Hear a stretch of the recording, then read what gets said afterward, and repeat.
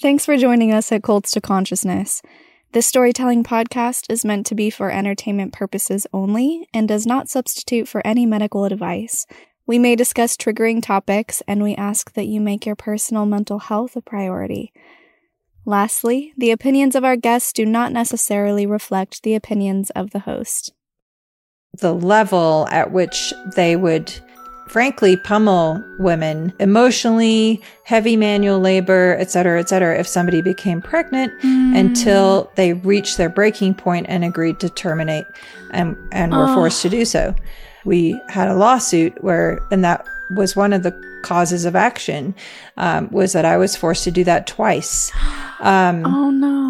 And in that lawsuit, I made a list of every single woman that I personally knew had been forced to do that. Mm-hmm. And my list was 70 women long. Some of those had been forced to do it up to 6 times. No. Oh my gosh, that's awful. It is.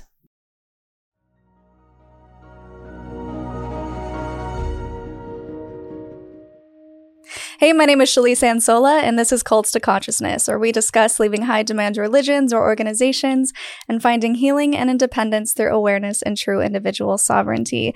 As always, if you're only listening and you want to see our faces, you can go to my YouTube channel at Cults to Consciousness, where you can join in on the conversation, leave some words of encouragement for our guests who are coming on and bravely telling their stories, and of course, subscribe, become a supporter and an advocate. So today's guest, you have seen her on once before. This is a part 2 episode. However, you do not need to go watch the first one before this. You can watch them in any order, but it will give a little bit more context as to her early childhood days within Scientology. So this guest is someone who has their own YouTube channel with their husband called Blown for Good. And she is also the president of the Aftermath Foundation, which helps people who are trying to escape Scientology get back on their feet. So thanks so much for joining us again, Claire Headley. My pleasure. Thank you so much for having me back. Absolutely. And the first episode went so well. We recorded it yesterday and we had so much to talk about. We went into your childhood, what it was like being raised in Scientology. I mean, you were in these special schools. You didn't have a whole lot of time with your mother. And now we're going to be talking about your teen life on and how you kind of rose to the ranks of Scientology and then what made you finally leave. Yes. Sounds good. Yeah. So where we left off is you were around 13, 14, I believe. And I guess what I'm wondering the most is what it was like as a teenager being raised within these confines of I guess you could call it religious confines, even though they don't technically call themselves a religion, but they are for tax reasons. It's kind of messy, but yeah, what it was exactly. Like for you. It's the narrative shifted dramatically. Yeah, no, absolutely. I really had no interest as a child in being a Scientologist. You know, I didn't understand that I needed help. So I was like, why do I need to do counseling? For example, I'm perfectly fine. I'm happy. I don't need this. And my mom just kept pushing and insisting that the only reason I didn't know that I needed it is because, you know, I needed to be enlightened and I needed to, study the directives and the policies from L. Ron Hubbard. And this was, the way. At somewhere though, in my teenage years, I had some road bumps, and unfortunately those kind of ended up pushing me very deep into Scientology. And I just kind of embraced it as the world out there is a bad place. There's bad people. So I'm going to accept my fate, accept the path of least resistance, as it were. I do think that it was driven by wanting acceptance and approval from my parents, which cooperation with Scientology was a requirement for that. And anyway, so I just kind of thought, well, I'll give it a shot and go all in. And so I started on, we were talking about, doing the counselor training and just started moving up the ranks in terms of my training levels. All along though, so we talked about how my mother was in the Sea organization until I was age 10. I'd already signed a billion-year contract at age 7. Then I signed another one when I was 12, and then another one when I was 14. Wow. And I was just constantly being heavily pressured to join this organization. And as a teenager, I did not know how to get out from under that pressure. It was very, very difficult. It was very stressful. It was, I just felt like I was a bad person if I wasn't going to be joining the Sea organization. And eventually I caved and I was like, okay, I'm going to join the Sea organization now myself. And by this time I was 16 years old in Los Angeles. So it was July 1991. And when I told my mother, even though she's a Scientologist, she was crying and upset. And because she herself had been in the Sea organization, she knew full well that if anything went sideways and I didn't end up making it in the Sea organization, or if I tried to escape or, on and on and on, then that would potentially destroy our relationship. And I think that's what she was most scared of looking back on it, which ironically, she was right. Mom, you were right. I shouldn't have joined this organization. So quick question for you. Why did you have to sign so many contracts if it's for 1 billion years? Is it a different contract as you age up? No, it's the same contract. It's just that recruiters, I think they actually get a statistic, like a number on their graph for a number of Sea Org contracts signed. So, because it was different recruiters, each one of those recruiters wanted me to sign a contract with them. Got it.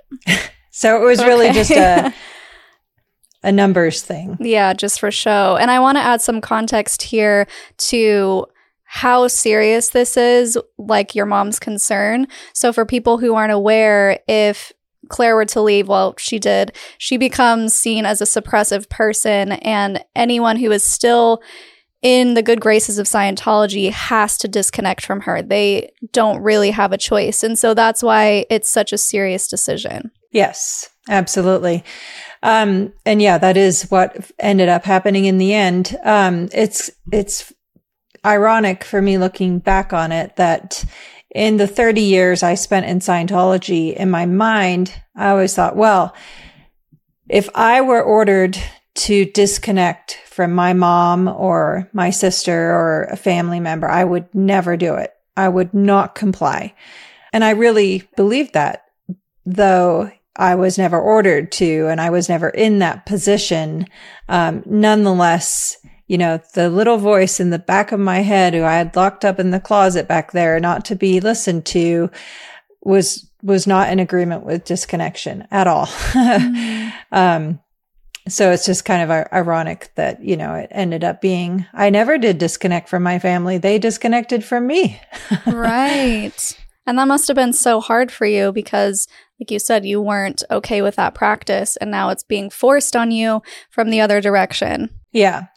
Yeah. What's most destructive about disconnection? Obviously, number one, destroying family bonds, requiring someone to have no contact with their family. I mean, that's not even applied to prisoners in prison. They still have contact with their families. Yeah. It's just a very destructive, absolute policy in Scientology that is dangerous because it isolates you from the people who care about you most. And then Scientology on top of that lies about it and says, oh, well, disconnection is a choice. No, it's not a choice at all. Any Scientologist knows it's not a choice. If you're told to disconnect, you follow the order. It's an order and you do it, or there's consequences, just like anything in Scientology. And then also Scientology has even gone so far as to lie about it, say, oh, disconnection doesn't exist. And that was a lie that was, on national television that probably resulted in half of Scientology leaving Scientology. Really? Yeah, they knew it was a lie. It was like, you can't lie about things like that. Just be honest and be open and, state what you believe and state what you practice. That's a big difference in Scientology than other religions is they don't state what they believe. They're not open. You have to move up the levels to learn the upper confidential. Yeah, exactly. It's a business model. They have a price list and you pay for counseling and courses as you go. It's a business. Yeah, there was something similar that happened with Mormonism where the prophet went on a very popular TV show. I don't remember the name of it now, but he was asked very point blank a lot of questions and the prophet lied on TV and everyone was like, I can't believe he did that because we're taught to be honest in our fellow dealings with man and all of the things. And the prophet basically just said later on, like, people don't need to know all of the ins and outs and they just won't understand. And all of us were like, wait a second. Yeah. So they do that now too. There's a like a Q&A thing on their website for people who are looking to join the church. And it has all of the hot button topics like, do Mormons believe they get their own planet after they die? Do you believe in dinosaurs? And they straight up lie. And they're like, we've never taught that you get your own planet. And we're like, that's not true. Like, I was taught that. My mom was taught that. All of us are sitting there like, we just learned that in Sunday school. You can't just straight up say on your website that that's not true because you know it sounds crazy and you know that investigating members will look at it and say, oh no, this is too much for me.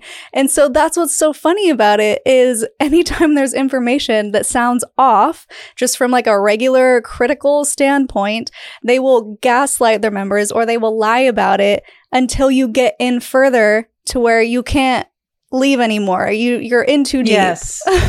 Yes. Completely. And to me, just be honest. Believe whatever you want to believe. Hey, there's a lot of people that have crazy, crazy beliefs out there. You know what? I take no issue with that. Yeah. But don't lure innocent people in and lie. Yeah. Don't like present a false picture of, oh, we support families and we support unconditional love and all these things that are 100% false. Don't do that. That's not human. Right. And another thing I wanted people to understand about joining the Sea Org, and correct me if I'm wrong, but from what I understand, once you join, the classes become free, but it's still racking up this sort of debt. So if you were to leave, they could send you a bill. And that's another reason people are terrified to leave because they don't have thousands and thousands of dollars to pay this bill back. Is that true? Yes, absolutely. So when you join the Sea organization, essentially you have layered in many layers of leverage and control that keep you in.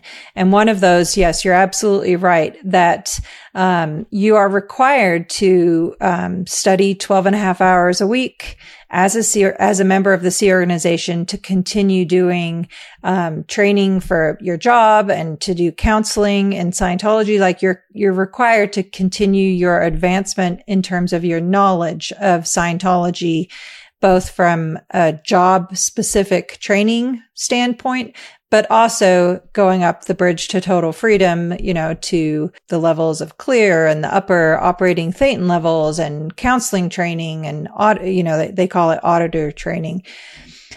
So yes, every course that you do as a member of the Sea organization, you sign essentially an invoice that says there's no charge, but it's this cost. So if you ever leave, you're going to be required to pay that back. I can't remember what they call it. There's some term that they use for it, but it's, they're still documenting. They're still making you sign that, yes, I'm responsible for this.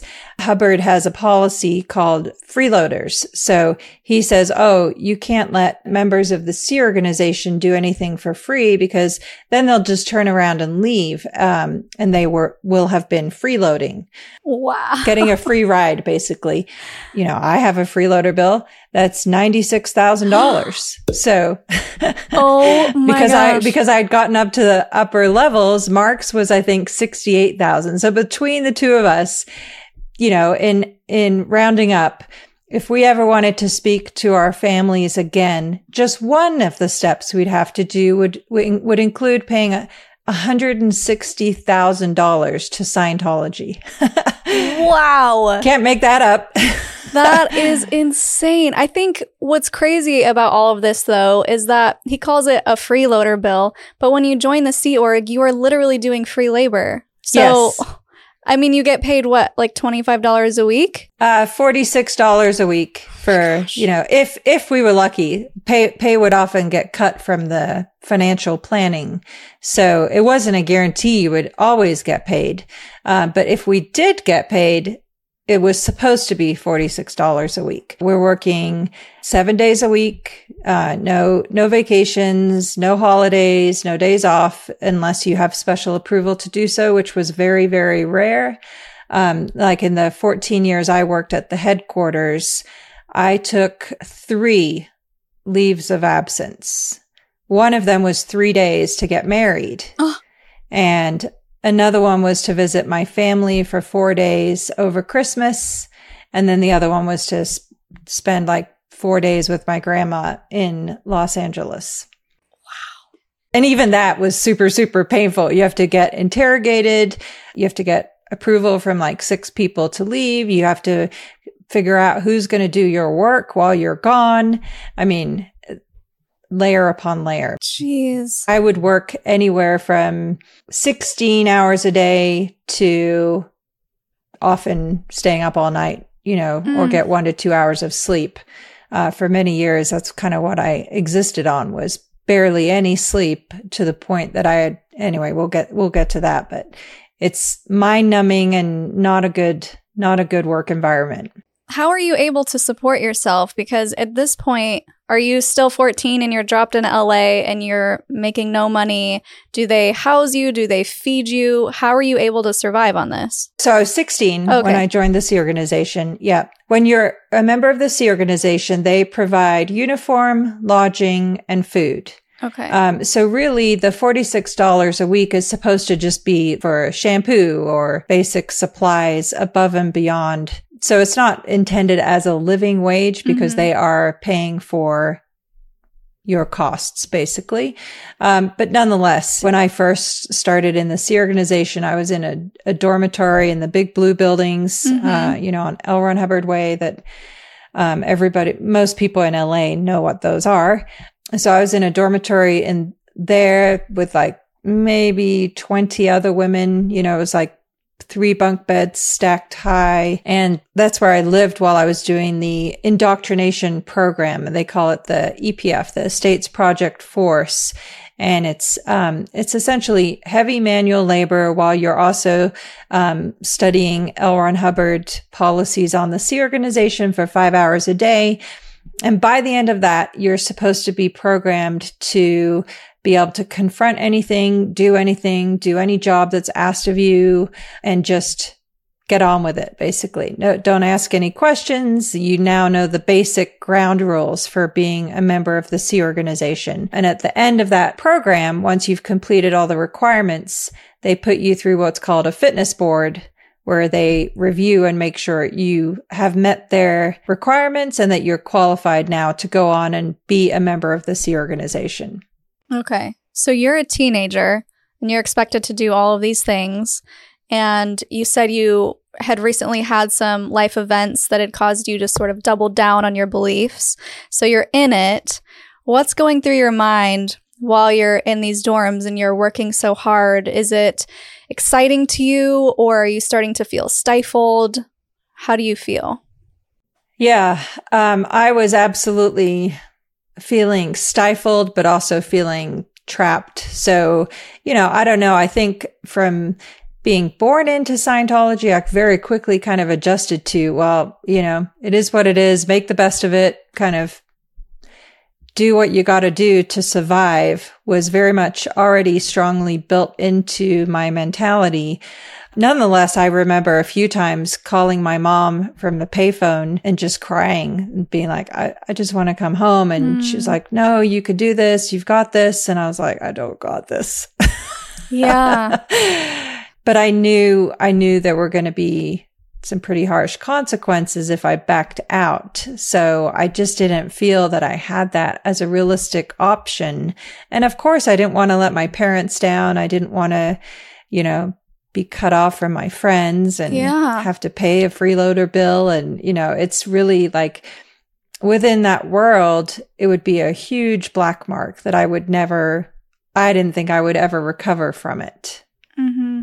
Even had I just left and stayed in Scientology, right. It would have been not good.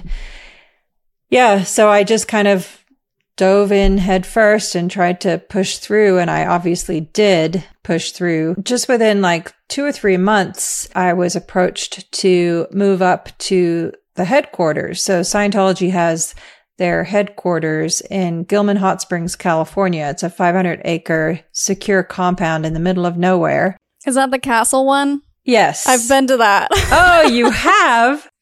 I have. I was an actor in a few pieces way before I knew what Scientology was. And once I found out through the Aftermath show, I was like, never again will I ever act in one of those videos. What? Yeah. What? What role did you play? One of them, I think I was actually playing L. Ron Hubbard's mother as he was like a toddler.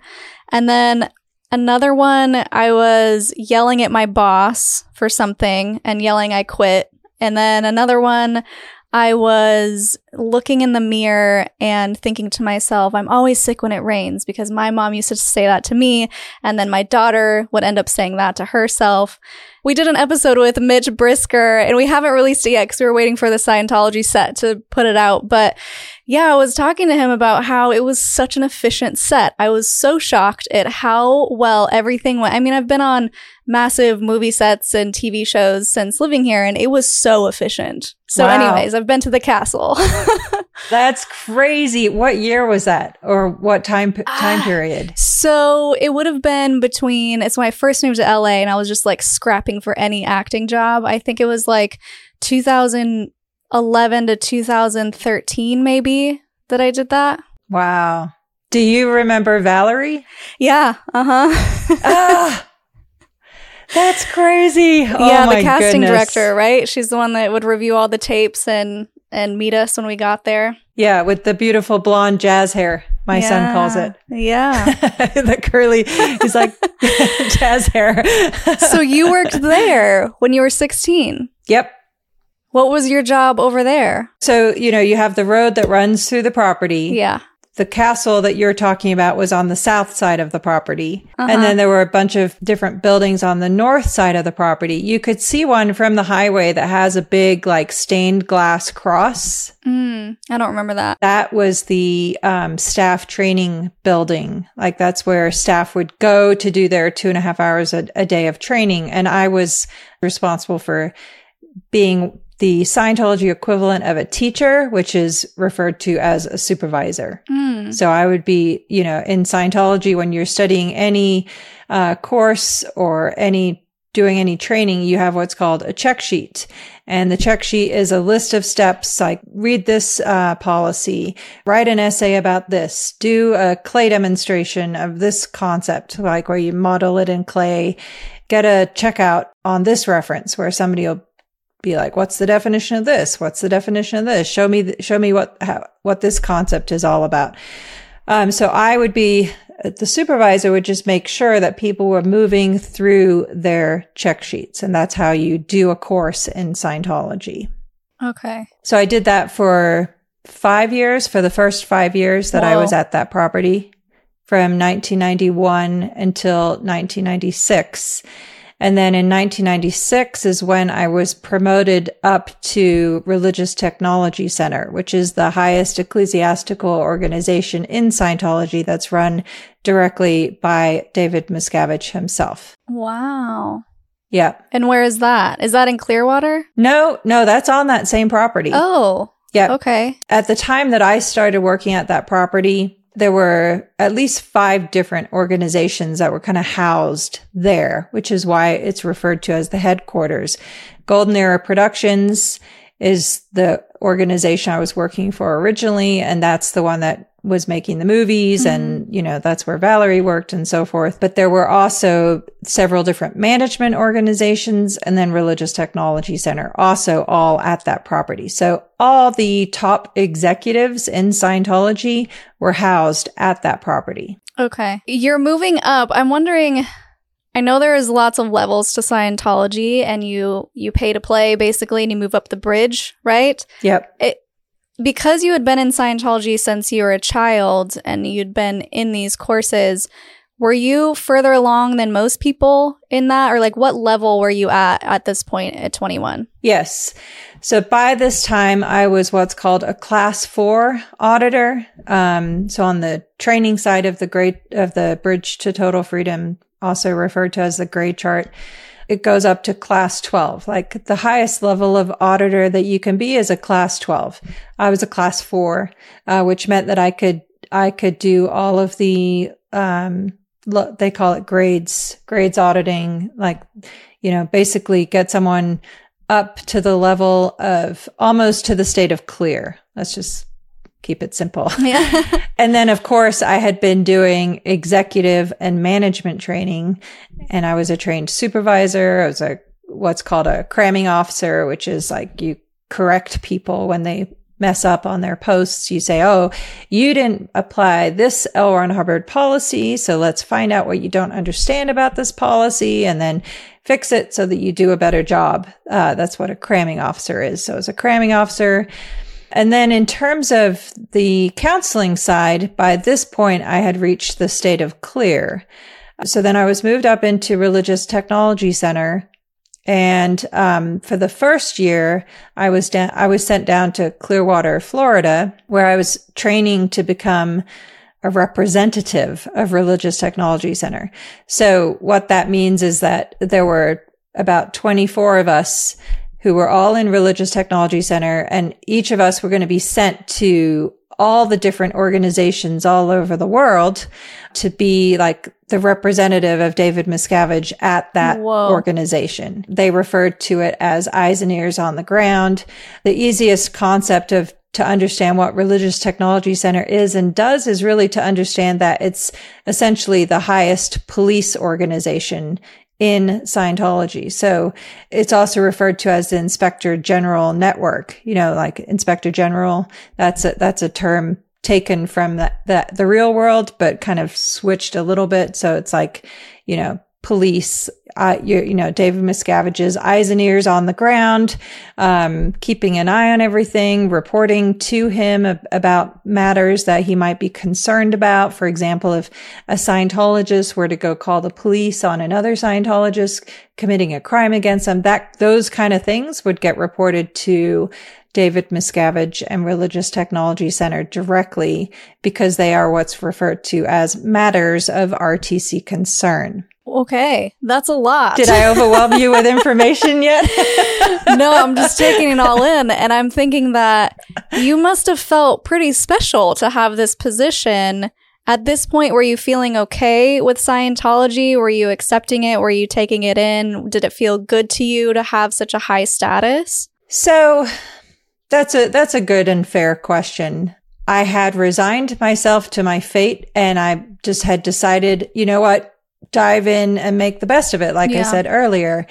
So when I was working in Golden Era Productions, I saw a lot of things that, many times we were staying up all night. And at some point in there, I thought, well, maybe if I push myself to get promoted up to Religious Technology Center, then maybe things will be better. Maybe it's just down here that's a miserable existence. And if I can work my way up the ranks, then it'll be better, obviously. Yeah, it'll be wonderful. And hey, David Miscavige is obviously the most ethical Scientologist. So everything must be wonderful up there. Yeah.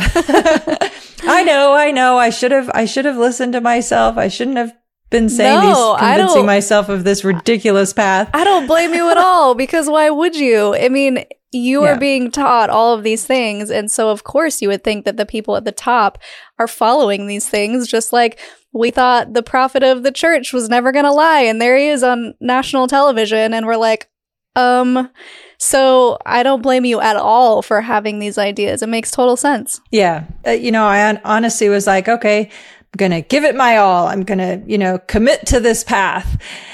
Persistence on a given course. That's a Hubbard quote. Oh, okay. Means you got to persist. And I will grant you that. I can be very stubborn and very persistent. I do acknowledge that completely.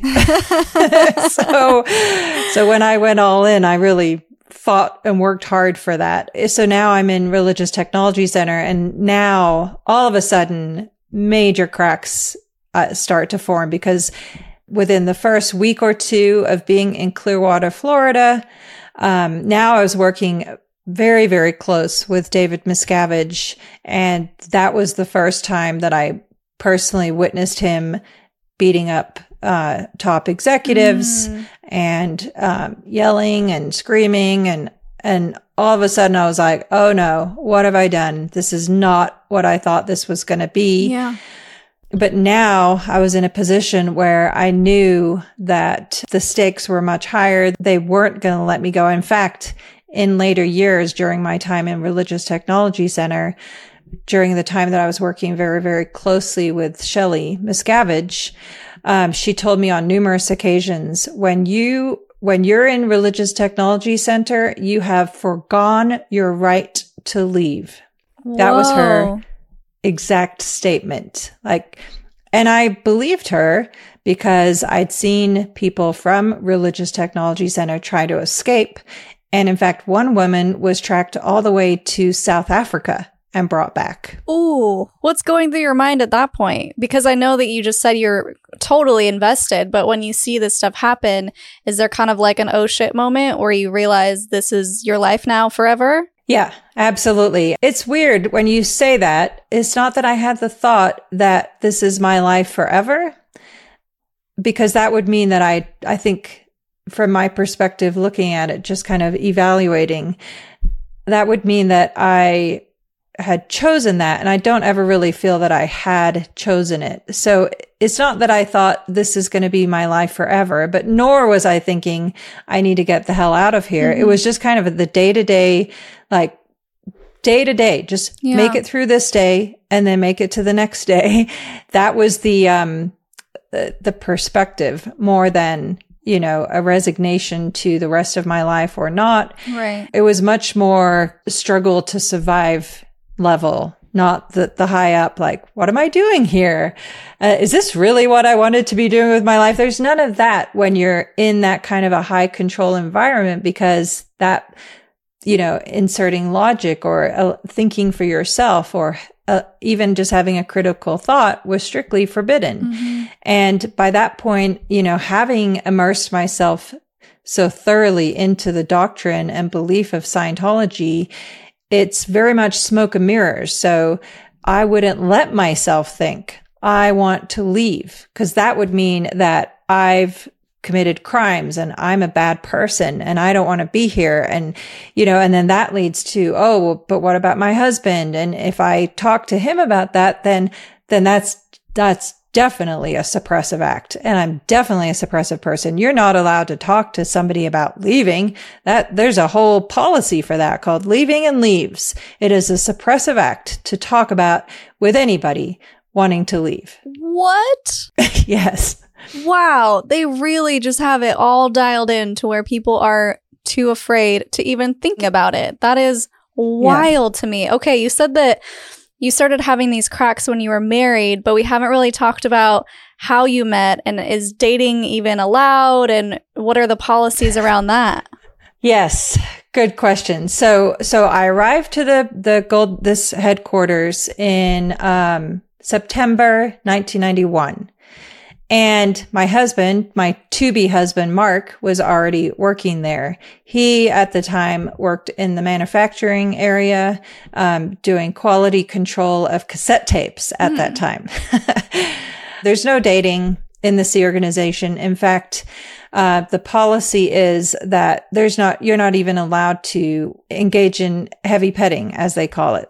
Anything beyond a light kiss. We had that term too.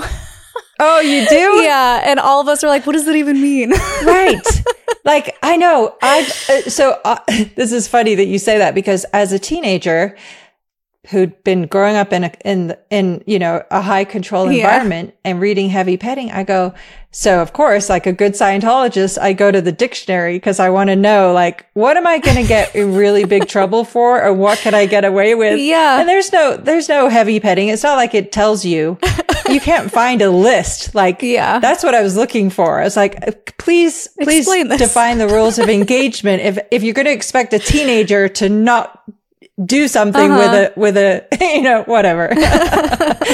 Honestly, originally I had these lofty thoughts like, oh, I'm going to marry some big high up executive, whatever. Our paths somewhat crossed by accident. I mean, I knew who he was. We worked on a proper, a headquarters together but at that point there were probably around 1,000 staff there. Mark always jokes. He was like, yeah, it was slim pickings. It's like, whoever's there, Mark, pick one and move along. So it was kind of a funny accident. We had a few hours off for New Year's, and we lived in these apartments in town, like 20 minutes drive from the property, and still in dorm setup. So I lived in an apartment with, I think, 5 other women. One of them was my age. Anyway, my friend wanted to go see a movie, but we weren't allowed to go by ourselves. We had to have somebody to go with us. And so we went to an apartment where somebody that she had a crush on and was interested in lived. And Mark answered the door and he was like, oh, I'll go to the movie with you. And we were like, okay, great.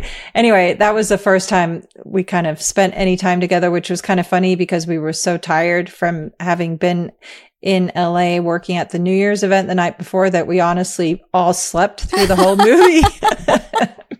That's so funny. But anyway, so it kind of like, now I knew who he was. And by May of that year, we agreed to, whatever you agree. I can't really say there's just, it's not like you can go out to movies or go for dinner or, so we did a live a few months back, with Aaron on growing up in Scientology. And it was just we were dying laughing because we talked about like our first date was, driving to an event in LA on a bus.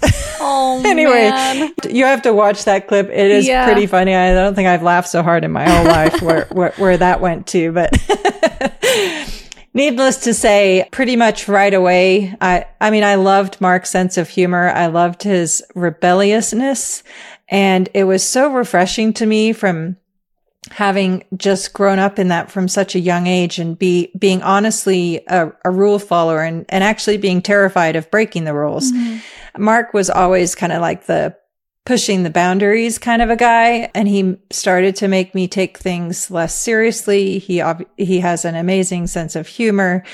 And so we decided to get married. From like first ride on the bus until, we got married was, maybe about 10 weeks. Wow. Okay. Yeah. So starting in May and we got married by mid-August. In fact, we're a week away from our 31st anniversary. Congrats! That's amazing. What does a Scientology wedding look like? Are there rules? Yes. So there are, I think, a couple of different ceremonies. Mark and I were married at Celebrity Center in Los Angeles. Yeah, we had to drive to Vegas, which his dad, my to-be father-in-law, drove us to Vegas the night before. We got our wedding license, and we had to do that because I was 17. Oh. And in California, if you want to get married under the age of 18, I think it is, you have to get blood drawn for some reason, and you have to see a psychologist. Oh. And I would have drawn the blood, but the psychologist was off the list for me as a Sea Org member and as a Scientologist. Right. Anyway, so yeah, we drove to Vegas, got our wedding license, and then the ceremony was in the pavilion there, and it was called the double ring ceremony. So the minister holds up the 2 rings and tells us to envision the ARC triangle in the rings. That's affinity, reality, and communication, which if you have all of those present, you can accomplish understanding. It's weird. There's not really the concept of love in Scientology. It's affinity.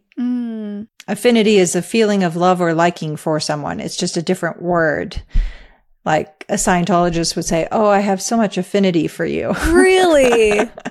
Yeah. So wait, did you not say you loved each other? Was that not a thing? No, I mean, yes, we said I love you. And of course we say it all the time now. Yeah. It's not that Scientologists don't say that. It's just that there's like all these layers of semantics that I feel in my mind now, looking back on it, were kind of layers of control and isolation, like, I can remember growing up, my mom would say to me all the time, "Don't cut my comm." So somebody listening would be like, "What the heck was that? And what does that mean?" Well, cut my communication. Again, you get so deep in the weeds, but if I say, it's like saying, "Don't interrupt me." Basically, but it's Scientology speak. Got it. Or they'd say, "Don't be banky." As a child, "Don't be banky" means your bank is your reactive bank or your reactive mind, and it's the source of any misemotion, negative feelings, negative reactions, and that's what you handle when you achieve the state of clear. You now no longer have a reactive mind or a reactive bank.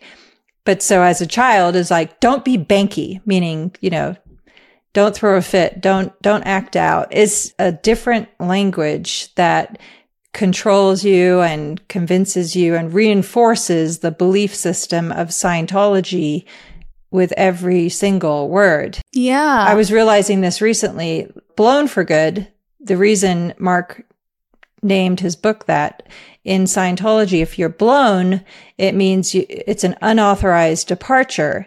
And if you blow, it's because you've committed crimes and therefore you need to get yourself away. But still, it's all about what you did, not anything else. So no matter what the reason, if you blow or leave without authorization, it's your fault. Yeah. Mark actually started posting originally anonymously back in 2006 as "blown for good." Like he's blown for good. He's not coming back. Anyway. I like that little side note. I don't know where I was going with all that, but it was, my main point is the controlling use of the language to reinforce and just keep you in it. Yeah. And we were talking about how it's kind of a loveless ceremony. And I know that you're not allowed to feel what they perceive to be negative emotions like sadness or anger. I imagine that would be really difficult in a marriage because there's always going to be things where you clash and you need to work stuff out. How did you handle that within your marriage if you're not allowed to have those feelings? Yeah. It's not really accurate to say it's a marriage because, first of all, yes, you sleep in the same bed, but like we were on completely different schedules. We were on completely different meal times. We rarely ever saw each other. So there wasn't a whole lot of time for us to have to work through relationship issues. It was more just like, a struggle to even see each other. Like more, we had, the organization provided us with these Nextel phone radios to communicate with other people on the property. I make that clear because not that we had phones, but we had a means to communicate to each other. So even though I was in a higher organization, I had a radio and I could radio Mark. So we even had a higher level sometimes of communication than other couples did who didn't have those. But like Mark we had this running joke. I would radio him and say, "Hey, what time are you going?" And he's like, "Oh, I got a date tonight." I'm like, "What?" It's like with Lionel, all night long. He's staying up all night. Oh my gosh, that's so funny. Yeah, Mark's humor is honestly probably at least 80% of why our marriage survived all of that craziness. That's really sweet, actually. I'm surprised that they were supportive of you getting married at such a young age, especially if they don't allow children in the Sea Org. And I'm wondering, were you aware of your mom's situation? I know that you know now that they kind of gave her that ultimatum, like you're the last person to be able to have a baby. But were you aware of that situation? And did you want kids? How were you feeling about that?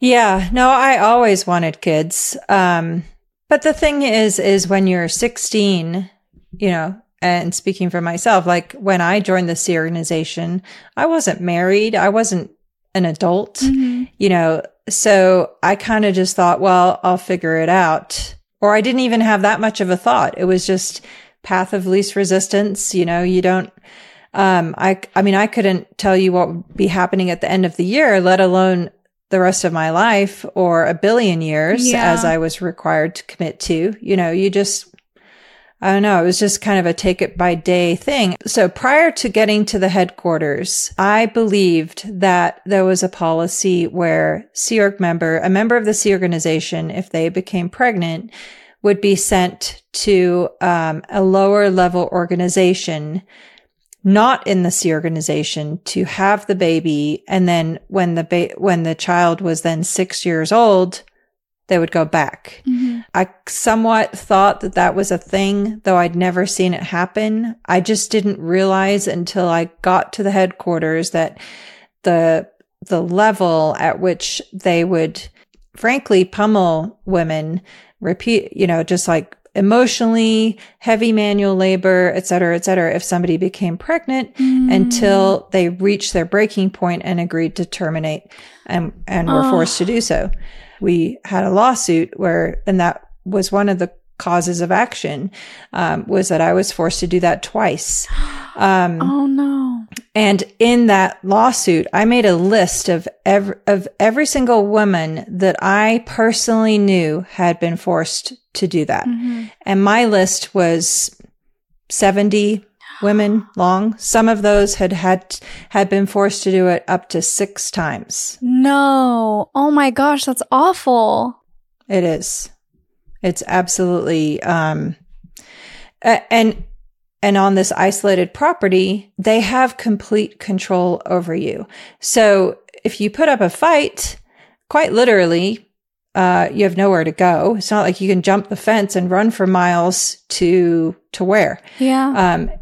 And I knew that, part of that, the steps that would get enacted when a woman would become pregnant would be to separate them from their husband.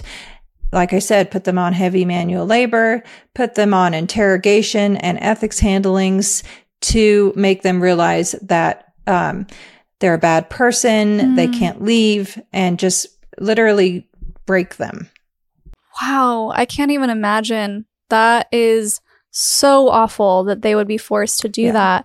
Was there anyone who tried to hide that they were pregnant? Yes, there were a few people that did. One lady in specific that I remember, she hid it until she was 6 months pregnant, and they then forced her to, which was absolutely criminal. Wait, they forced her to abort a 6-month baby? Yeah. Oh. Yeah. No. I know. And so Megan Shields was a Scientologist doctor in Los Angeles, and she made a huge stink about that, reporting it all the way up to David Miscavige that this was criminal. It was, unethical. For all intents and purposes, murder. Yeah. Yeah. I mean, my experience was that, it was 1994. I was not yet in Religious Technology Center, but, I was working at that headquarters and I found out I was pregnant, and I literally was absolutely terrified, devastated, heartbroken, like just everything. Like it was seriously one of the worst moments of my life, because I was in this massive conflict that I wanted nothing more. And yet I knew that I was not going to be allowed to get out of there. I had nowhere to go. Yeah. Like, talk about complete desperation. They would literally just destroy my marriage to my husband. So what should have been joyful celebration moment was complete terrifying fear. And the isolation was such that it's not like I could just go to the drugstore and find out by myself what was going on. I had to go to the medical person and say, I need to buy a pregnancy test. Oh. And so I had to pay for it. And, out of my $46. So now the cat's out of the bag already. And so she sat there while I took the test. So it's not like I could keep it a secret. Yeah. Let's see, 94, I was 19 at this point. I had been married for 2 years. So instantly it was like, so we're going to take you to the Planned Parenthood clinic. This is what's going to happen. And I was just besides myself. But again, the fear and the control and the leverage that they have over you is so complete. Mm-hmm. There's no way out. Mm-hmm. As much as I wanted to sit there and scream, they just instantly kick into, this is what's going to happen next. You're going to get escorted here. You're going to talk to these people. You're going to tell them that this is what you've decided. So they had me escorted there by this 6-foot Australian guy who was my boss, basically. And he sat in the waiting room, and every ounce of my being was like wanting to scream. Yeah.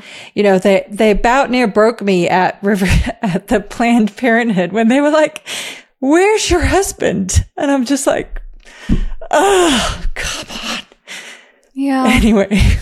Oh, I'm so sorry that you had to go through that. That is not okay. And I know that you know that. It's just, I know. Wow, I can't even imagine. Yeah, it was, I don't know. It did break me, but then my view now is what breaks you, it breaks and it grows back stronger, Yeah. It's a big part of why I do what I do. And, nobody should have to go through that. It's just not. So yeah, it's sometimes a struggle, and I have to, try to remember to grant myself some forgiveness. And of course. Yeah. Of course, because that was not your fault and you had no choice, and you were a victim of something awful and horrible.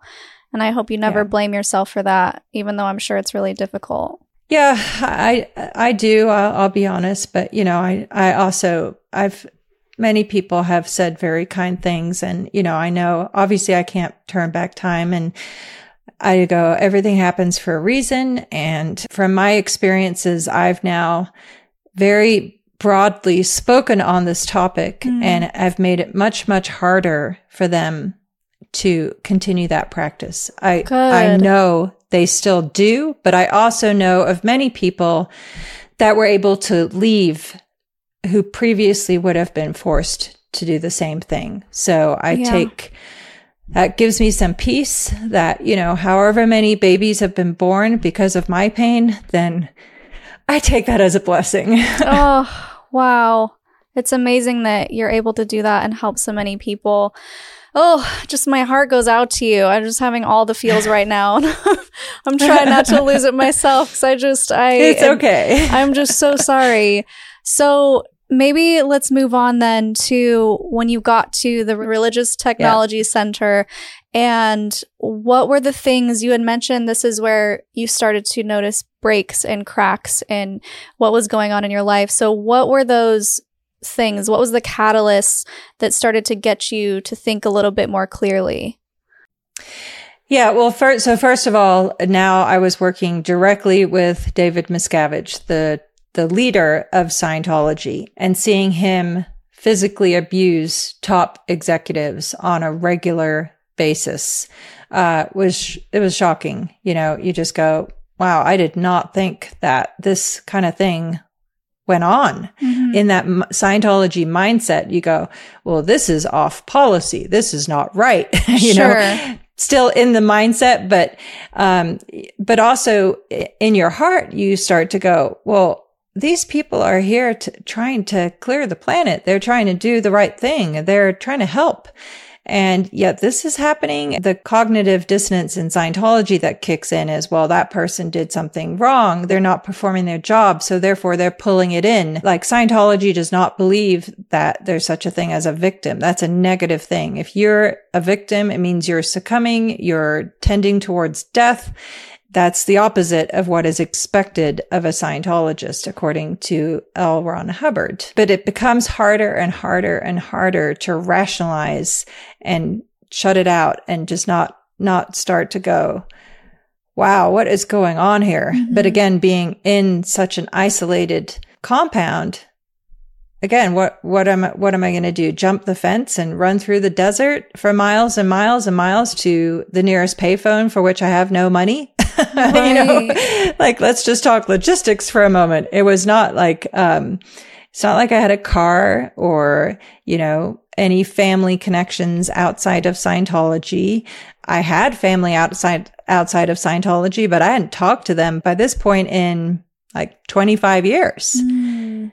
So why would I expect that I had anywhere to go? So again, you just feel completely trapped and completely helpless to do anything. And then on top of that, the indoctrination just constantly is washing over you, going, no, just, do your job, get it done. These people, they're getting what they deserve. David Miscavige is putting their ethics in or whatever. It's Hubbard policy too. There are pieces of it that he would say, well, that's what I was doing, which is, for example, one of the policies is you make the punishments too gruesome to be faced and enforce them as a means of obtaining compliance. So in other words, if somebody's not doing their job or not acting as is expected of them, then they're supposed to be given very, very harsh punishments that are too gruesome to be faced. Mm. And there were many of those. So yeah, I spent a year in Clearwater, Florida. Then I was brought back to the headquarters. And that's where I was attending sometimes daily meetings that David Miscavige would hold with all the management executives. So I got to see up close and personal, consistent verbal and physical abuse of some really good people, frankly. And by this point, I was just like, completely just trying to survive and not become the target of his wrath myself. And of course, by this point, Mark was an executive in Golden Era Productions. So he would very often, sometimes he'd be doing great, but sometimes he'd also be in a lot of trouble. So actually over a period of about 5 years, David Miscavige was constantly pressuring me to divorce Mark, specifically and personally. Wow. And yeah, there was a time in 2000, when I was in a meeting with David Miscavige, Shelley Miscavige, and 3 other executives in Religious Technology Center. And, he said to me, so did you hear about the new personnel policy I'm implementing for Religious Technology Center? And I said, yes, sir. He's like, what is it? And I said, well, it's that you can only be married to someone else who's also in Religious Technology Center. So he knew full well, like this applies to me because Mark was in a lower organization than me. So essentially to my face, he's saying, if you don't divorce your husband, I'm kicking you out. What? Yeah. How are you reacting right now? Was this one of your final straws? I wish. I just, again, like I said, so this was in 2000. By the time I finally escaped was January 2005. So it was, getting there. But again, factor this in with Shelley Miscavige telling me, oh, you've forgone the right to leave, all of this, like if the thought even crossed my mind, which, I can't even say it was so much as a direct thought that I allowed myself to have, but I do remember that there were so many times that I had nightmares about trying to escape. And I should tell you that I'm very much a dream problem solver or a problem solver dreamer. Like I have actually, this is going to sound crazy, completely crazy, but we were trying to help get somebody out of Scientology. And I had a dream of how to do it. And we did it and it worked. That's amazing. I love that so much. I love that so much. Somebody recently was like, you should really put that to work. I know somebody who lays out their problems and then goes to sleep. Yeah. Yeah. Anyway, so I would have nightmares about trying to escape. And that was the closest manifestation that I would allow myself to have that I wanted to get out of there. And even then, I wouldn't say to anybody that I had those dreams. Like even when I was, getting counseling or interrogated or whatever, I was like, in my head, I'm like, it was just a dream. Right. It's theoretical. It's not even a real thing. Yeah. Like, Doesn't count. Because it would be like, have you had thoughts of leaving? That would be an example of a question you'd be interrogated about. Yeah. Have you thought about leaving? And I'm like, well, it's a dream. It doesn't count as a thought, right? Doesn't count. And so by now, at this time, so in 2000, now as number 3, like my position was internal exec. I reported to Marty Rathbun and to Shelley Miscavige. They were my direct bosses. So I felt that I had gotten to an irreversible spot where I didn't know how I could ever get out. I didn't know how they'd ever let me leave. They would pursue me and bring me back, which as they eventually did do, though they failed to bring me back eventually. But nonetheless, I just didn't feel like I had any options. And even more so, the challenge was my husband. Yeah. It's hard enough for one person to get out of there. For 2 people to get out, that's pretty much unheard of. Like, statistically, the amount of couples that have made it out of there is, like Mark and I are a statistical anomaly in that scenario. Did they make you divorce him, or how did you get around that? They were pressuring me to divorce him, every few months. And I just ignored it. Frankly, I non-complied but I was very, very worried about it. And at one point, Mark accidentally found out that this was in the works. Shelley Miscavige handed Mark some internal papers when she had to run out from a meeting. And he, of course, being the rebel that he is, looked through them. And it was a whole listing of everyone in Religious Technology Center. And it said where they were going to be moved to. And by my name, it said I was going to be moved to the next organization down. And by the reason, it said Mark. Oh, geez. And from that point forward, he would always ask me, like, are you going to divorce me? And but he told me why. I was like, no, I'm not. Please stop saying that. Please stop asking me that. It was, really upsetting because, frankly, because I was under so much pressure that I had considered crumbling to the pressure, which made it even more upsetting when he was like, are you going to divorce me? I just flat out refused. And then I ended up in the hole as a result of that. You did. Mm-hmm. Can you tell everybody what that means? Yep. So it was these double wide trailers on the property where all the management executives were essentially being they were locked up, not allowed to leave. To my knowledge, there's probably still some version of that in play today, probably not in those same buildings because there's been so many people talk about it. Like Mike Rinder was there for 2 years after I left. It was bad when I was there, but it got significantly worse, like absolutely worse. Everyone that was in the hole was essentially being accused of non-performing and having counterintention to David Miscavige and not wanting Scientology to survive or prevail or whatever. And so the reason I was put there is because I refused to divorce Mark, and then I was not allowed to go home anymore. I was sleeping on the floor of my office in a sleeping bag. Anyway, it was a complete nightmare. And by that point, in that time period was when in my mind, I was like, well, I was in Religious Technology Center where I had forgone my right to leave. And now, because I refused to divorce my husband, now I'm in even bigger trouble, but I'm not in Religious Technology Center anymore. So perhaps, just started to be like, but still the biggest problem was my husband. And I didn't trust myself to talk with him about it. Oh, because he would have to write a knowledge report on you. Yes. And vice versa, Right. And we were getting regularly interrogated. So I didn't want to kind of like out yourself, unintentionally spill the beans either. So it was a hot mess. And so it culminated in Mark being falsely accused of embezzling funds from Scientology. I mean, even that was just so ridiculous. He was supposed to purchase equipment to get something done that David Miscavige wanted done. There were no funds to do that, so he couldn't get it done, so he was getting in trouble.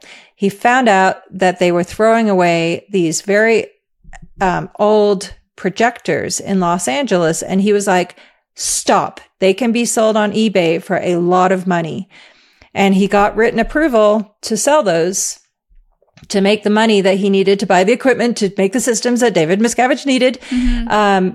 But he didn't include and document that there were going to be eBay fees deducted from those sales. So those eBay fees are the basis of their alleged, accusation that he embezzled money. Oh, wow. So he was getting interrogated. They told him they were going to send him to the Rehabilitation Project Force in Los Angeles, which meant he would never see me again. And the next day he took off on his motorcycle. This was early January 2005 now. He had tried to call me. He'd radioed me that night, like around 4:00 in the morning, and said, "Are you coming home?" And I said, I don't know. I'm working. I'm going to try and come home just to take a shower.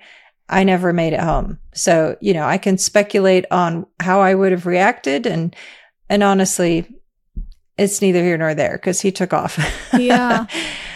But the sad part that just epitomizes what that life was like is that there was a security guard sitting right outside the house that we lived on, which was right on the border of the headquarters property. So it was outside the perimeter, but right there was a camera on top of our house. And so Mark drove off on his motorcycle, and right away there was a security guard following him immediately.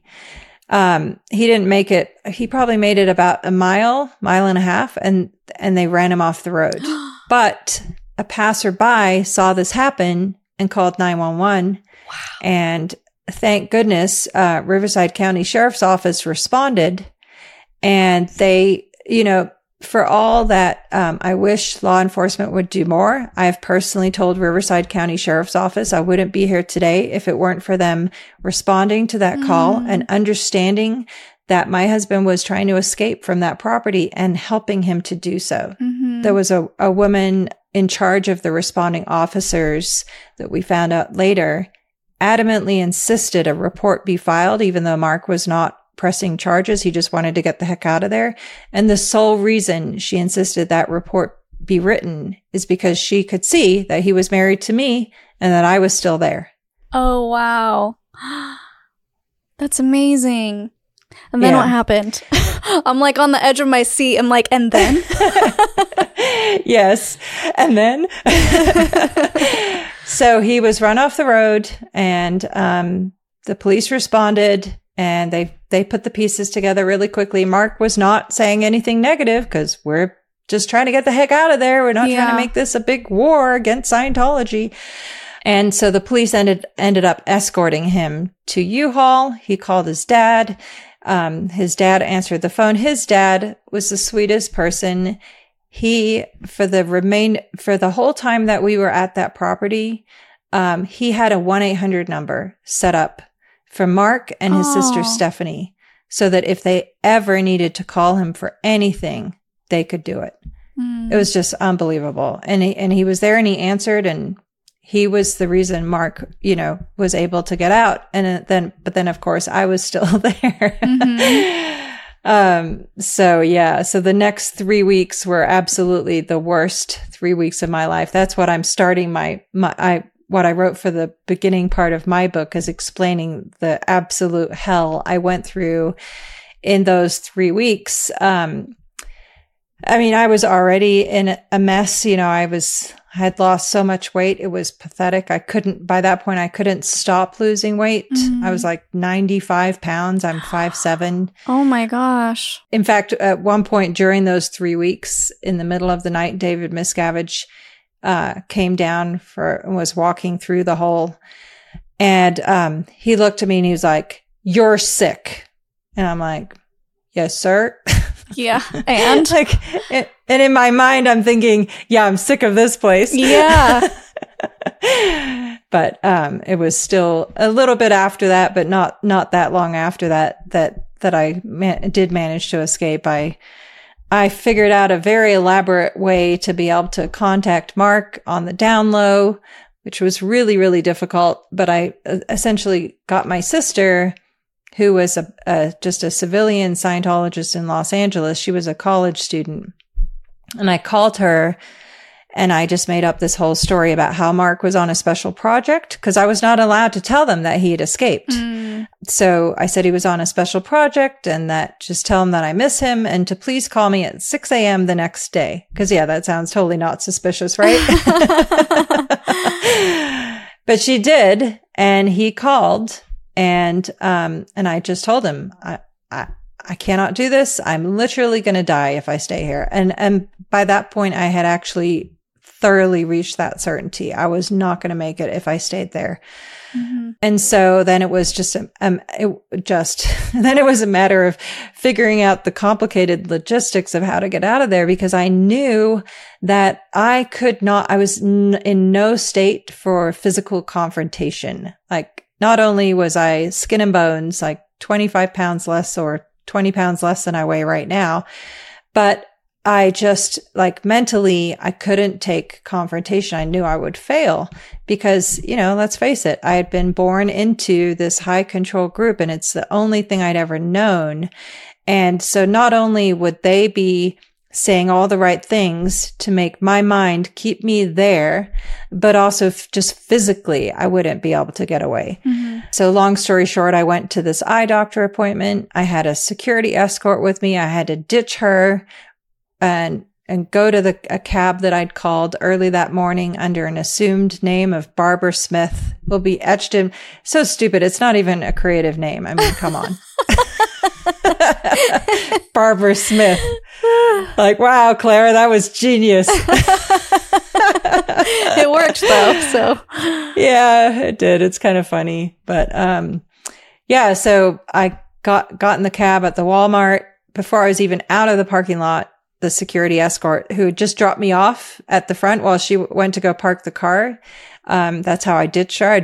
I was like, oh, it's my appointment right now. So just let me out right now. I'm going to be late. And she fell for it. So I walked into the Walmart, walked right across quick as I could without running. Cause in my mind, again, I was like, I can't run. Cause then, you have this playing out in your head, there's going to be people chasing after me, like, where'd she go? And they're like you see in the movies, oh, she ran that way. And you're like, no, don't run.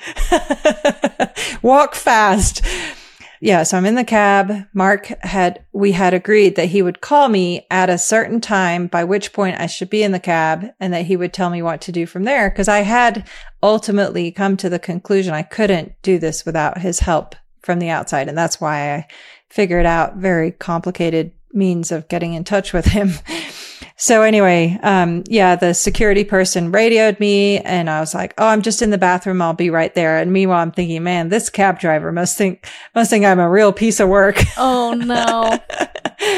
But we kept driving. We made it to the Riverside bus station and I called Mark from a payphone there and it was like all these complicated instructions. He was like, turn on your phone and call this company in Times Square, New York, because then they'll think you're heading to New York. Uh-huh. But then turn off your phone and do not, under any circumstances, turn it back on, no matter what you do.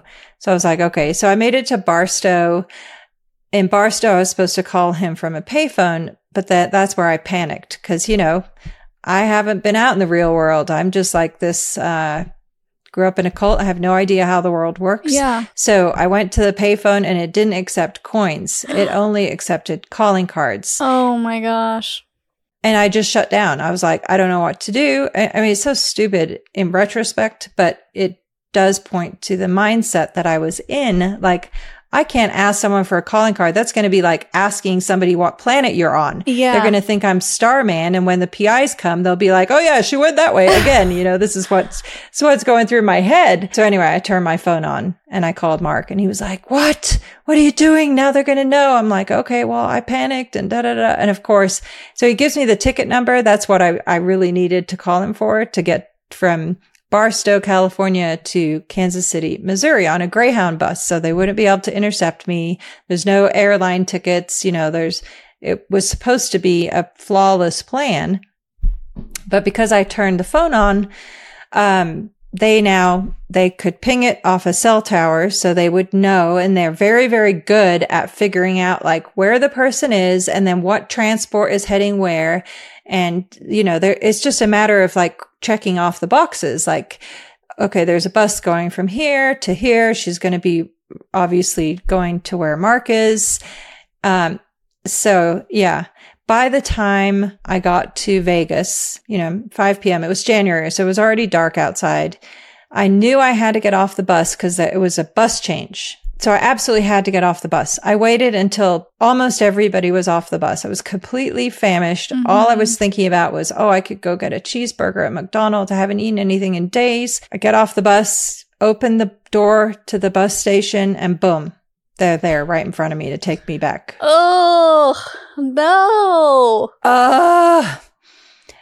So there were 2 people in the bus station, top executive I'd worked with for 14 years, Greg Wilhair, who was like David Biscavige's right-hand man, and Sharon Johnston, who was my boss at the time. And then there were 2 other people in the parking lot. I was just like, now what do I do? Walked into the bus station. In retrospect, it should have been I don't know, people go, well, why didn't you just call 911? But again, you have to understand, like 30 years of programming, that 911 is the last thing a Scientologist is ever going to do. That's the enemy. Yeah. You do not call the authorities ever under any circumstances. So, I just set my purse down on the floor, sat down on it, and I just decided in my mind I was just going to plug my ears.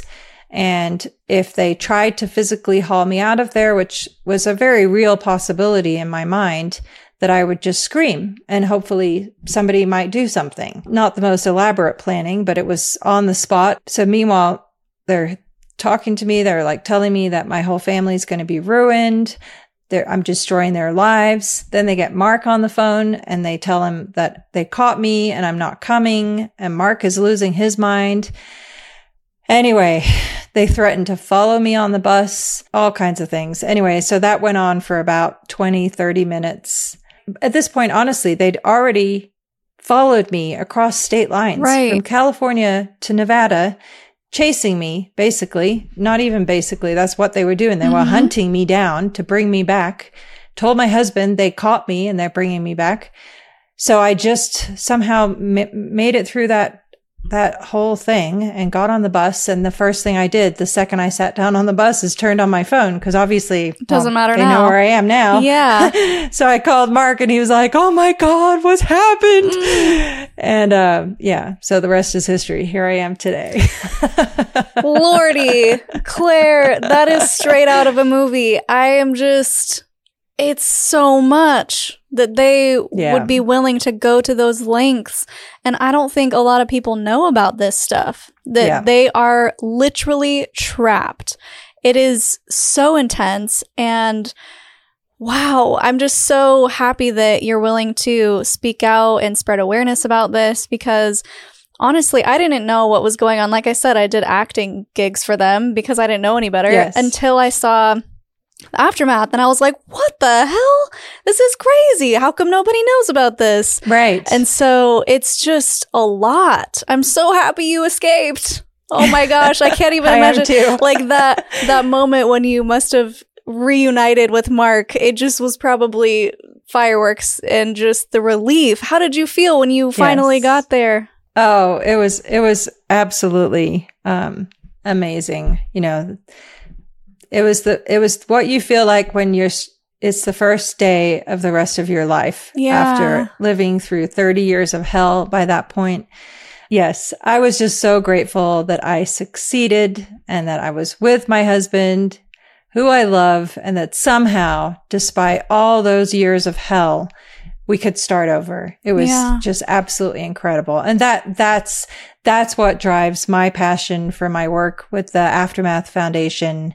I've been serving as the treasurer since its formation in December 2017, and then recently was voted in as president. It's just so important that people have resources and have a safety net, and have people they can talk to who understand what they've been through. And, all of that we never had. It was for me, when I escaped, it was quite literally like being told, you know what? See that cliff right there? Just go run, toddle along, jump off the cliff. I promise, Mark's at the bottom. Things are going to be okay. Yeah. We promise. Just trust me.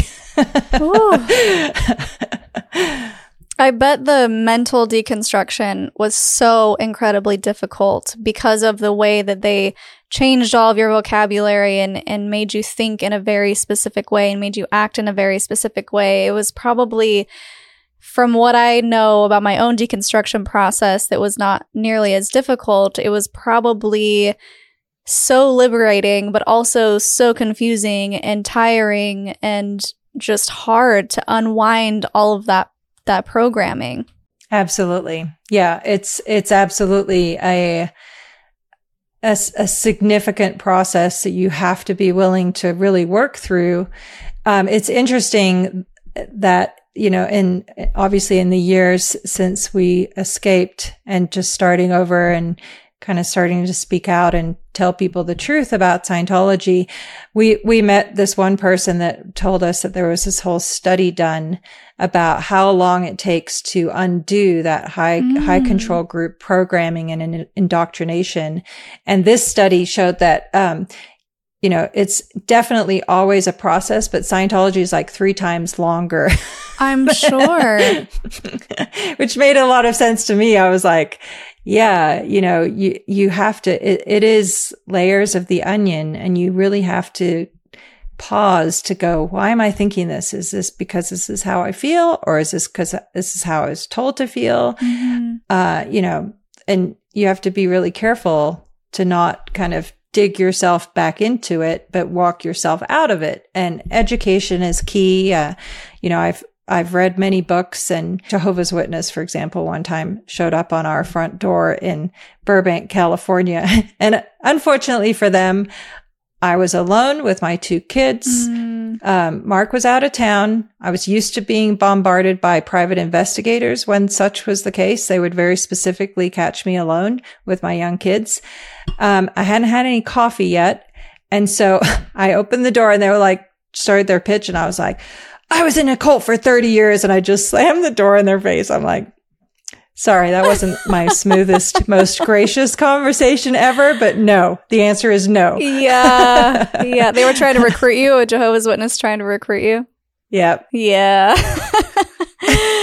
That's tough. I still have a hard time with that. I am at the point now, because I'm in this space and I do this work, that if someone tries to recruit me into a religion, I'm like, I'm set. Thank you. Yep. I'm good.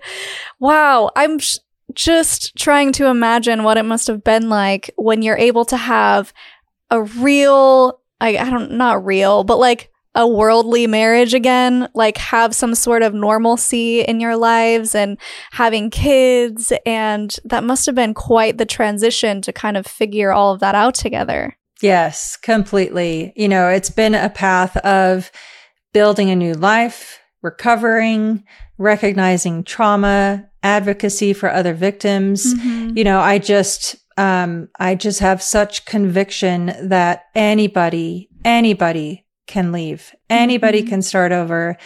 Anyone can take control of their life at any moment. You just have to know that you're doing the right thing for yourself, and have that strength and just knowledge that it's going to be okay. It's going to sort itself out.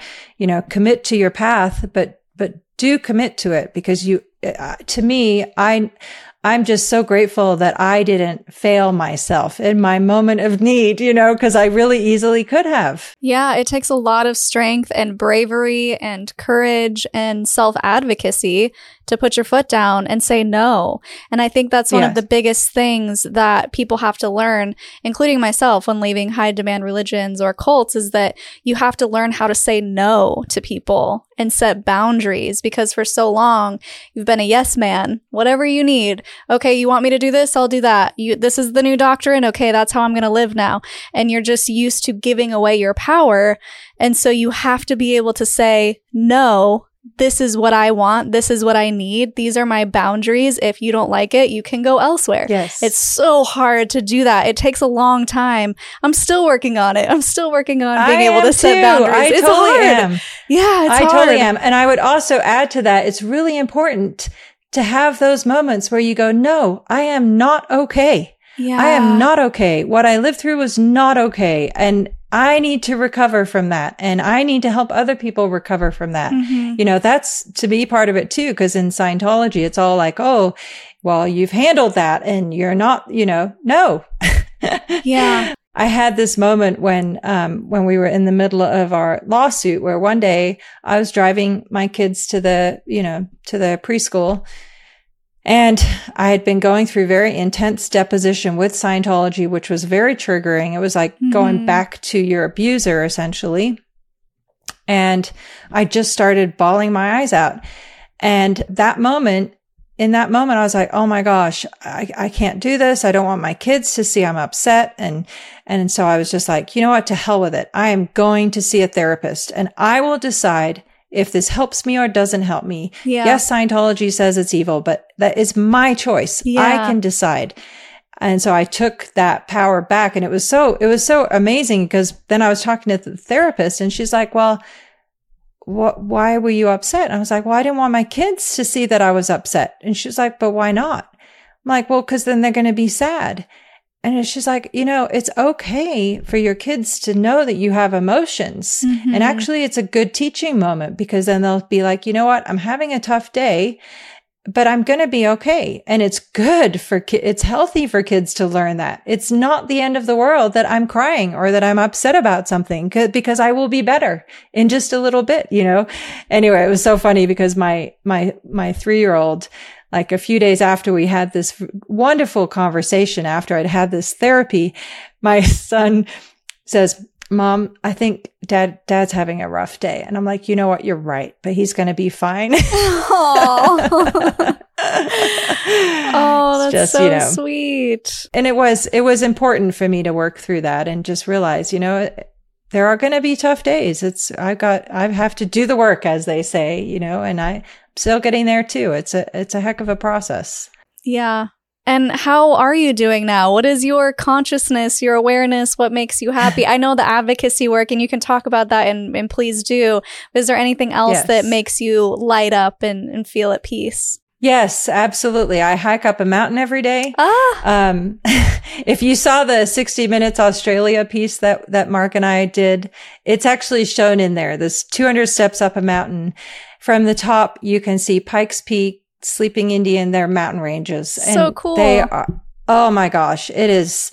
I go there and I just take 30 minutes for myself, and I enjoy that. I get so much peace from it. It's like my own form of meditation, prayer, whatever it is. It's my own special flavor, because I don't like associating things with labels. I don't blame you. Yeah.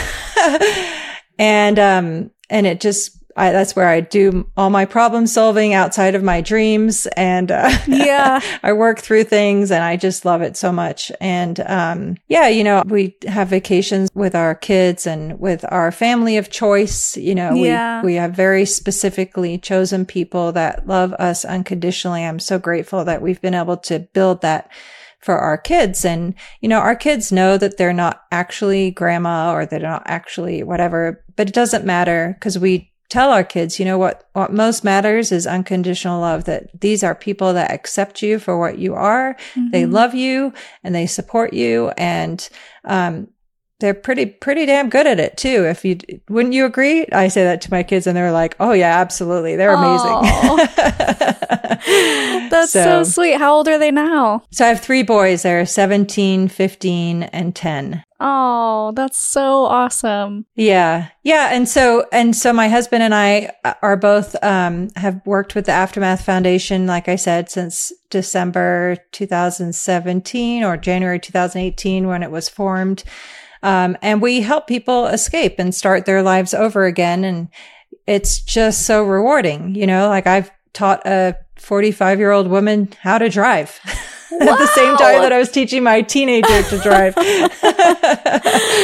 So cool. Yeah, no, it is amazing to be able to do that. It's such a blessing to be able to help other people and know the position that they're in and know that we can absolutely honestly tell them it's going to be okay. Your life is your own. You have the power to take back your path. And so we recently put out a documentary called The Story of Serge Obolensky. Yeah.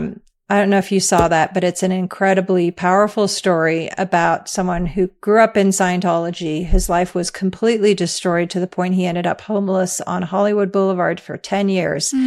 My kids and I and Mark all just attended his high school graduation in June in Los Angeles, which was incredible. I couldn't stop crying. It was like, that moment when you just go, wow, this is just so powerful. Yeah. I was able to watch part of that and I haven't yet finished it, but just from the beginning, I think I got about halfway through. It's such a beautiful story of perseverance and people stepping up to the plate to help this man and get him back on track. And I just love that you're able to do that through the foundation. And if people want to donate to the foundation or become a supporter or a volunteer, how can they do that? Yes. So the website is theaftermathfoundation.org. So the word the, and on there is the email contact for a volunteer. So it's volunteer@theaftermathfoundation.org is the email to contact to sign up as a volunteer. We have an incredible database of just the most kind, amazing volunteers, and we're incredibly grateful for that. And then, we're actually about to relaunch the website with a complete makeover. So that will be coming soon. But yes, that's where there's more information.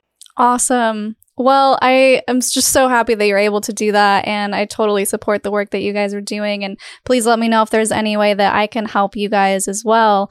And I know we were going to talk about the Masterson trial, but we've already gone so long. So maybe that's another episode. I don't know. Let's Claire, do it. Yes. I could just talk to you all day. This has been so great. Thank you so much for coming on and sharing your story. It's been incredible to learn more about you because I've seen you from afar for so long. And so knowing more of your story is just a privilege. And so thank you so much. Thank you so much. I really appreciate your time too. Yeah. And let's drop all of your handles. So Blown for Good is YouTube. And then give us anything else that you want to plug. Yes, blownforgood.com is our website where Mark's book is available for purchase. The aftermathfoundation.org is the foundation website. The spshop.com is where we have Mike Rinder bobbleheads and SP bracelets, and all the proceeds from those benefit the Aftermath Foundation. And I think that's good. Amazing. Before we go, I just need your Linda Listen moment, sassy statement, or inspirational statement for our viewers. Oh, that's a good one now. So we did the one before. Linda Listen. Always believe in yourself. You got this. You can do this. You can do very hard things. Don't ever give up on yourself. You're your best advocate. Amen. I love it. So good. Thank you so much for sharing. It's been awesome. Do you have any final thoughts before we go? No, just again, thank you so much for everything you do. I would like to pose one question to you. You don't have to answer right away. Okay. I would love to know if there's a book or something that for you helped you to just open up your mind, like the baby steps to receiving truth. That is such a good question. And I would have to say it was not one specific thing. It was learning as much as I could about everything. So especially learning about the ins and outs of Mormonism helped me understand that it's just made up. Yes. And once I was able to deconstruct the religious side of things, it gave me permission to be free in thought and to not feel guilt and shame anymore. And it helped me understand that sometimes these groups are created and they are just made to control and manipulate people. And of course, bring love. I mean, I don't think they all have malicious intent. I think they mean well, mostly. Yes. But ultimately, there's some harm there. And so once I was able to recognize and kind of separate those things, I was able to let myself be free. And I think just living my life to my fullest in the way that makes me happy and following my own intuition and really just reconnecting with myself. And I'm an advocate for plant medicine, so like psilocybin or like gummies or something, nothing crazy. Yeah. But, and also I have to say, it's not like all of the time, it's maybe once a year. But I really give that time to myself to do some introspection and see what I want to work on, to see what myself is trying to tell me. And maybe I'm too busy or too, I don't know, in the spokes of daily life to really catch on to. And so I think that's been really helpful for me. The introspection, education is power, and just learning to let go of all of that stuff in the past that was holding me down. Nice. That's a great answer. Thank you Thanks. so much. And yes, I agree with a lot of that, especially the willingness to just let go and know it's going to be okay and finding your own path. We each have incredible life force. We just need to put that life force in the right direction and use it to live our best life. You be the good, right? Yeah. In the words of Gandhi. Yeah, I agree. I think if I were to sum all of that down, it would just be letting go of the past and moving forward in the way that makes you feel happy and fulfilled and that doesn't cause harm to others. Yes. So Awesome. yeah, thanks for that little moment. Just like, what has helped me? That was fun. Yes. Well, this has been awesome. And guys, if you're watching, thank you so much for sticking out to the end. Let us know if you got this far. We really appreciate your support.